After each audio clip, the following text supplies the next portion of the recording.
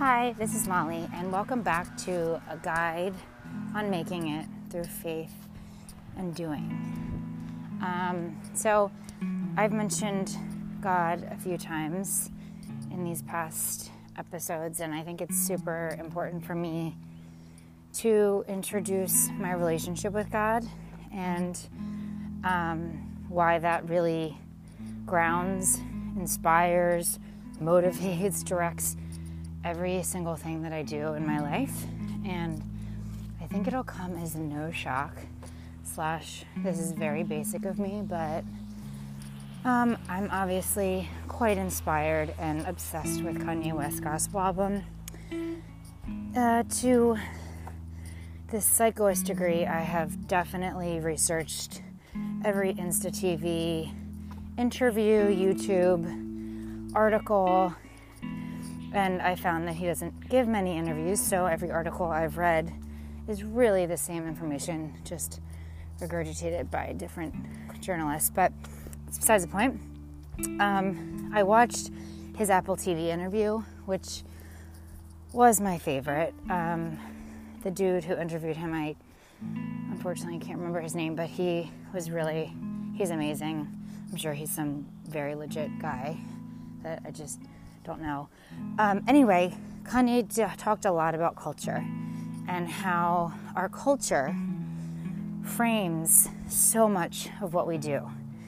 And if you really think about it, like, who's designing culture, right? All these companies that say you need to do X, Y, and Z in order to be successful.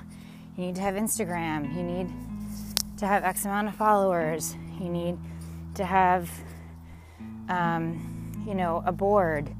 You need to have a Michelin star. You need to sell X amount of albums, go on X amount of tours, create X amount of artworks, be in X amount of exhibitions. Like, all of these pressures our culture puts on us as labels, really. And we are all guilty of buying them. And so, even the Bible talks about, like, you can't love money. You can't love God and love money. It's kind of one or the other.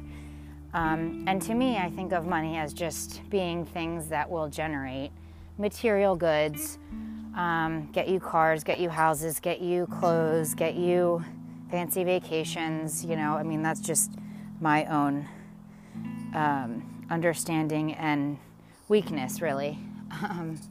Shocking. So I really want to make this first sort of go of conversations about culture, about making it, about what that means, and really encouraging you guys to define your own culture, because it's so empowering. And I think as I'm working out my own set of issues, I'm realizing that Waverly Project is really trying to redefine a culture for girls. And so with that passion, with that research, with that understanding and that perspective, I want to share how I do think it's accessible for each one of us to do, and how it could really create great community, and a greater awareness of communication and an importance on relationships. Because right now we're choosing monetary things over life, eternal things, which they say you take to heaven your relationships, your memories, and you don't take your cars, your houses, or your social status with you. So I'm going to focus really on how to generate a culture that is based on relationships, that is based on eternal things, with a current purpose, right? That gets you pumped and inspired and motivated about every single day. That you make it, that you define based on your gifts and your skills. And so I'm going to start with your circle, right? Because your circle is what has the greatest influence on you, and it is also the way that I think God speaks to each one of us. I'm going to share. So, my aunt, who is she's really more or less considered, I wouldn't consider her an aunt, she's more like a big sister. I babysat for her my junior year of college. And I had just come back from abroad. I had gotten this internship in New York City. I was like so fired up about living in the city. And my dad said to me, you can do this absurd thing if you get another job. And I'm not going to give you like extra cash. Like, you're on your own. So of course I was super pissed, but had no choice. And I reached out to my uncle, who I knew had connections in the New York area, and he found this lovely woman, and she gave me a babysitting job.